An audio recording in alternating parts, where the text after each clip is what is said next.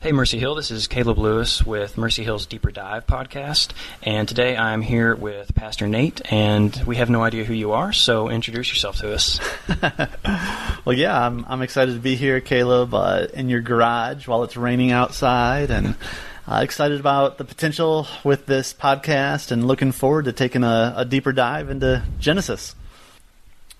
So, what are we looking at today? Well, last time we talked about how the Bible was put together, a little bit about the process of inspiration, and how that should influence the way in which we read our Bibles. And part of what we discovered is that we should expect the cultural elements of ancient Israel and the ancient Near East in the Bible, since it is a book that is communicating to people in that time and place. This time, we're going to try and take a look at some of those cultural elements that are going to show up in the beginning of Genesis and try to get a feel for some of the weight and the symbolism that is attached to the things that we do see in Genesis 1 from the perspective of an ancient Near Eastern person. We're going to try and pin down what uncreation looks like, what pre-creation looks like, what do waters mean to an ancient person. We're going to take a look at symbols of darkness and uncreated land and wilderness, and try to give I guess I won't say a definition, because these are symbols. We got to realize that these can be used creatively, but we want to understand what kind of connotations, what kind of weight do they carry when they appear in the narrative of Genesis. So what you're saying is that last week was pretty much an introduction on how to read the Bible and how to understand the scriptures in general. And then today we're going to start really diving into some of the presuppositions or the mindset of the ancient people, how they would have been understanding the world in general, which will help us better understand how to read Genesis. Is that right? Right, yeah. So, as modern peoples, we think of the beginning of the world as the creation of the atom, as the creation of space. But the ancient person didn't think that way. They had no concept of pure nothingness, of dust in a vacuum, of atoms and particles and neutrons, and just all those things that I'm saying very poorly because I'm not a scientist. So they're not concerned with like the material universe. Right. Like we are, at least. Yeah, they do pay attention to the materials in the universe, but they are more concerned of why are they there and who put them there for what purpose. So not so much like we are so consumed with like how did it all come together, but that's really not even on their radar, is what you're saying. Yeah, the ancient person is focused more on the why we are here. They're focused on what is the function of the things in creation and the societies that come out of creation, not the material stuff that those things are made out of. Now, the ancient person, they actually thought of the pre-creation state as endless waters. When they thought of what is uncreation, what is nothing, when we think of nothing, we're thinking again of the empty vacuum of space. They are thinking of endless dark waters. And I have a couple of texts pulled up I could read as an example just to show. Yeah, let's do it. Okay. Dive deep. Into the deep. Okay. So, this first one is from a coffin text, I believe it's coffin text, 714, and it says... Wait a second. What's a coffin text? Oh, good point. So, coffin texts are just texts and spells that were inscribed on coffins by the ancient Egyptians. Coffin text 714 says, I am the one who began therein in the waters. See, the flood is subtracted from me. See, I am the remainder. And this is the first Egyptian deity talking about his, they have the idea of their deity self-generating, just coming out of nothing, which for them, again, you can see their first deity is coming out of the waters. Another one here is, so there's Enuma Elish, the Babylonian creation story, that talks about that. Everybody knows that one. We're going to go on to Marduk. Everybody. I mean, who doesn't know that? Another text, Marduk, the creator of the world. And Marduk is a Babylonian deity. And so this is what they say about how their god Marduk created the world. No holy house, no house for the gods, had been built in a pure place. No reed had come forth, no tree had been created, no brick had been laid, no brick mold had been created, no house had been built, no city had been created. Uruk had not been built, Ekur had not been created, those are a couple of cities. The depths had not been built, Iena had not been created, no holy house, no house for the gods, no dwelling for them had been created. All the world was sea. The spring in the midst of the sea was only a channel. Then Eridu was built. So here, this text is focused on there's nothing functional working. There's no place for the gods to dwell. Everything was just endless ocean, endless sea. So there's this pattern in the ancient mind of like pre-creation is not just an empty void, but a bottomless, endless sea that's just chaotic. Is that kind of what you're explaining here? Yeah, it's an endless ocean. And darkness is another element that carries those same foreboding connotations. And these are symbols throughout the ancient Near East and in the Bible that are packed with meaning. So what kind of symbols do they are you talking about? What do they represent? So throughout the ancient Near East, there are other myths and creation stories where the Most High, or the quote unquote good god of the story, the hero, has to face off against a sea deity, against some god that is associated with the sea, and in some cases, its name is the sea. So in some of these stories and some of these mythologies, the sea and the darkness associated with it is seen as an enemy. So you're saying that the vast ocean, or this chaotic sea in the Bible and in other ancient documents, represents something that's evil. It's not neutral, but there's something... Sort of. So the Bible uses it a little differently, and we'll talk about that as we get into Genesis. But often there are these enemy deities in the ancient Near East. It's something dark, malevolent, or something against the creator god. Now, the one who is creating, that's something good. They're taking this dark thing and making it something functional and something good, something that allows humans to live. Now, if the sea is against that deity, they are an evil agent, an uncreation agent. They're someone who is, in a sense, anti-good creation. So, like the Leviathan, would that be an example of a sea creature that is a monster? Yeah, exactly. And we'll look at Leviathan too as we get into Genesis 1. So is there a correlation between the chaos of the sea and like the wilderness on land? Are they similar in some way? Yeah, so in some of these ancient Near Eastern stories, the sea is portrayed as an enemy to the creator, and that's where the Bible is a little different. Actually, the sea it's just there and it's inert. It's not a good thing, but it's not an enemy. It's not something that is going to hinder Yahweh's sovereignty or creative process. Now, in Genesis 1, we'll see that there is the land already there, unformed, and it is, in the ESV, formless and void. So there is a link between the land and the darkness and the sea. The unformed land, which we're going to say is the wilderness, and the sea and the darkness all carry these very similar connotations of being places that are uncreated and don't support life and are bad. They are homes to spirits or people or things that are against Yahweh. Now, we will see in some places in Scripture the sea is personified and portrayed as an actual enemy to Yahweh. It's compared to actual enemies.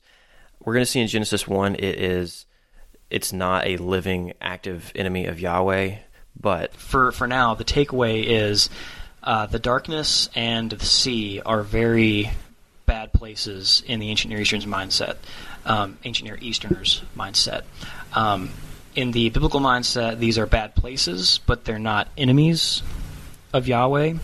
In other ancient Near Eastern texts, these are seen as enemies, but that is where the Bible and some of these other stories are different. So in the Bible, they're not necessarily evil places, but they're places of dysfunction or chaos. We're going to see that these places, these are places where things that are against Yahweh are at home.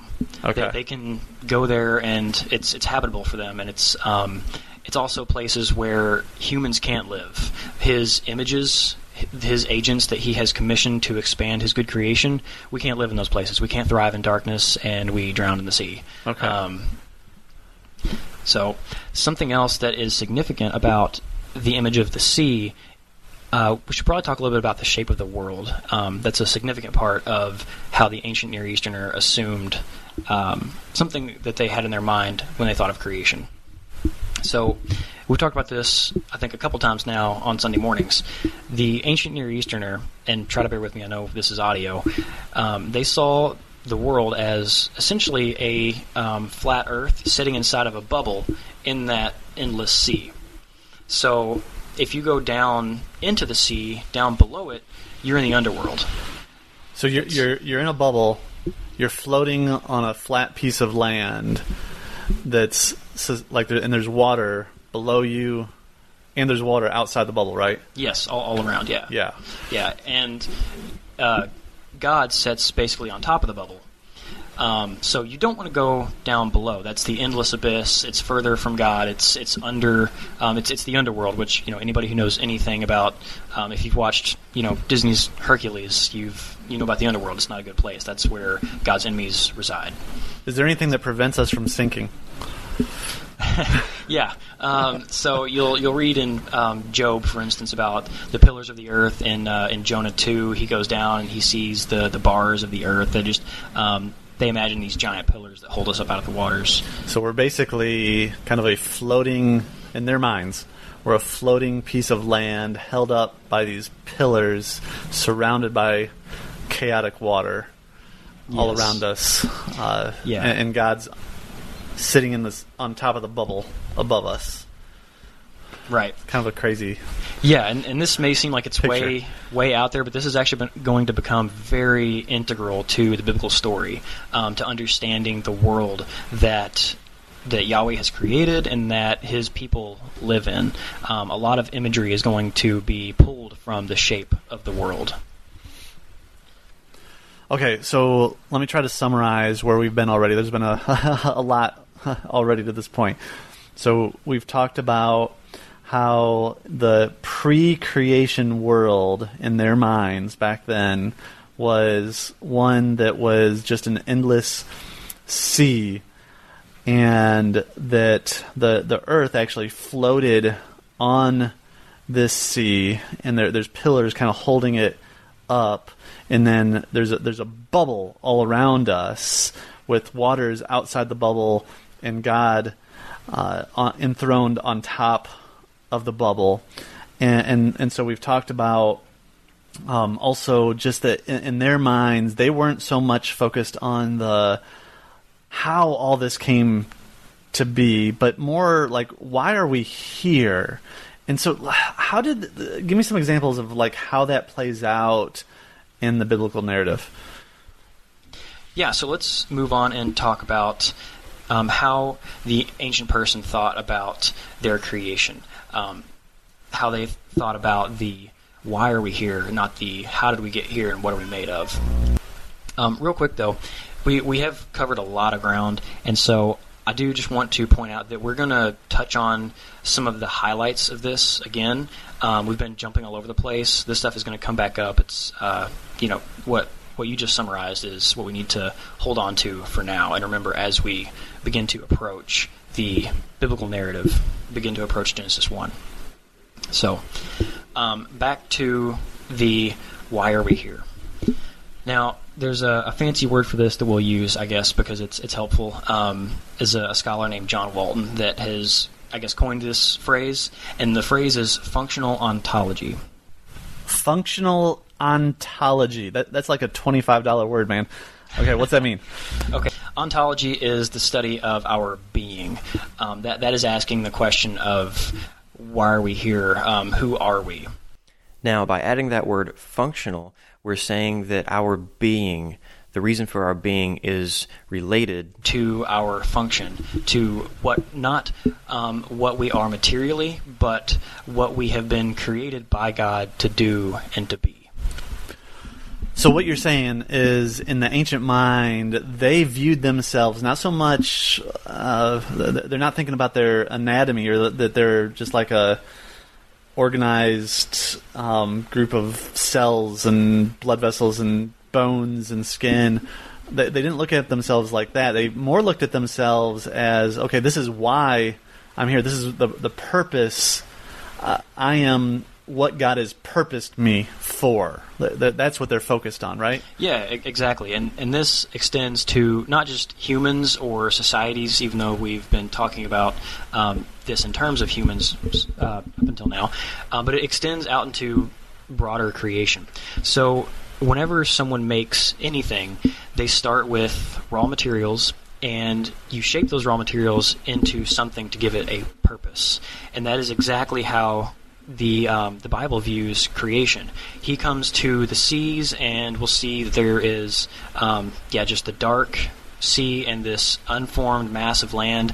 God takes this thing that is in a bad state and puts it into a state of, this is good, this is very good. So you actually used in a sermon the example of a house, and so just to reiterate that, to help everyone wrap their minds around this, because this is definitely I say it's a foreign concept, but we actually think this way all the time. We just don't really, we haven't put our finger on it all that much, probably. So, again, say you want to build a house, and you're going to build a mud brick house. You go out to the wilderness. This is uncreated space. So you gather up your mud.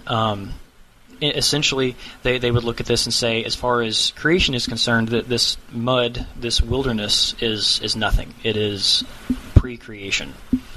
So you take it and you form it into your bricks, you form it into your house. Now that it has been shaped for a purpose and you have deemed it to have a purpose, it is now something. It has now been brought from the pre-creation state to become something functional within the created world.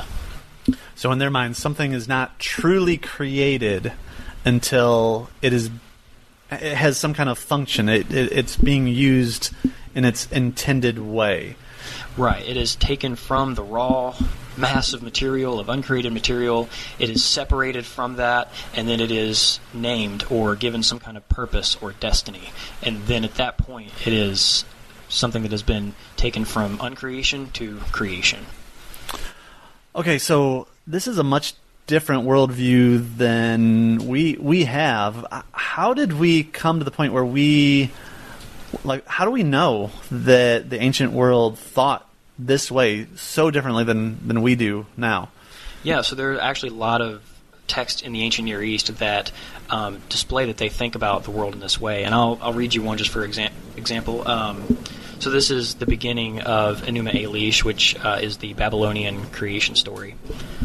So just a little bit of background to this. It's going to mention a deity named Apsu and then Tiamat. These were two deities that represented the waters. Apsu was a deity of fresh water, and Tiamat was the deity of salt water. So in the beginning, all you have are these two waters mingling together, and that'll help make sense of some of our passage. When on high no name had been given to heaven, nor below was the netherworld called by name, primeval Apsu was their progenitor, and matrix Tiamat was she who bore them all. They were mingling their waters together, when no gods had been brought forth, nor called by names, none destinies ordained, then were the gods formed within these two. So, in this you can see these two water deities. There's two waters that are mingling together, and the other deities are going to be separated out from them, from the waters, and then given destinies and names. Now, this is just one example. And at the beginning of it, too, it talked about how things haven't been named yet. So that seems to be something that's significant as God creates things, naming the things that He's ordering. It seems to be significant, too. Yeah, the name in creation stories especially is tied to the destiny of the thing that is made. We'll talk about this more when we get there, but Genesis 1 is actually a really good example of this way of thinking. Yeah, I totally agree. And what I've found is when you start to understand the mindset of the ancient Near East, verses 1 and 2, especially in Genesis chapter 1, start to make a whole lot more sense. And so we're going to end this podcast with just a few resources. If you are interested in taking an even deeper dive than what we've done today, I would encourage you to check these resources out. Yeah, so John Walton is a really good scholar to read on this topic. A more easy-to-understand book, he has, the Lost World series? Yeah, the Lost World series. The Lost World of Genesis 1 is where I would go first. Yeah, and if you want to take an even deeper dive, there is another book he made for a more academic audience called Genesis 1 as Ancient Cosmology. Those are a couple good resources that'll get you a deep understanding of what we're talking about, and just talk a little more about how and why we want to read the Bible in light of the ancient Near East and Israel's neighbors. Good deal, Caleb. Thank you so much. And so next week we're going to start really actually diving into the text itself. We're going to get out of the world of the ancient Near East and really start picking apart the words of the text itself. And so thank you for sticking with us in this podcast, and looking forward to next time.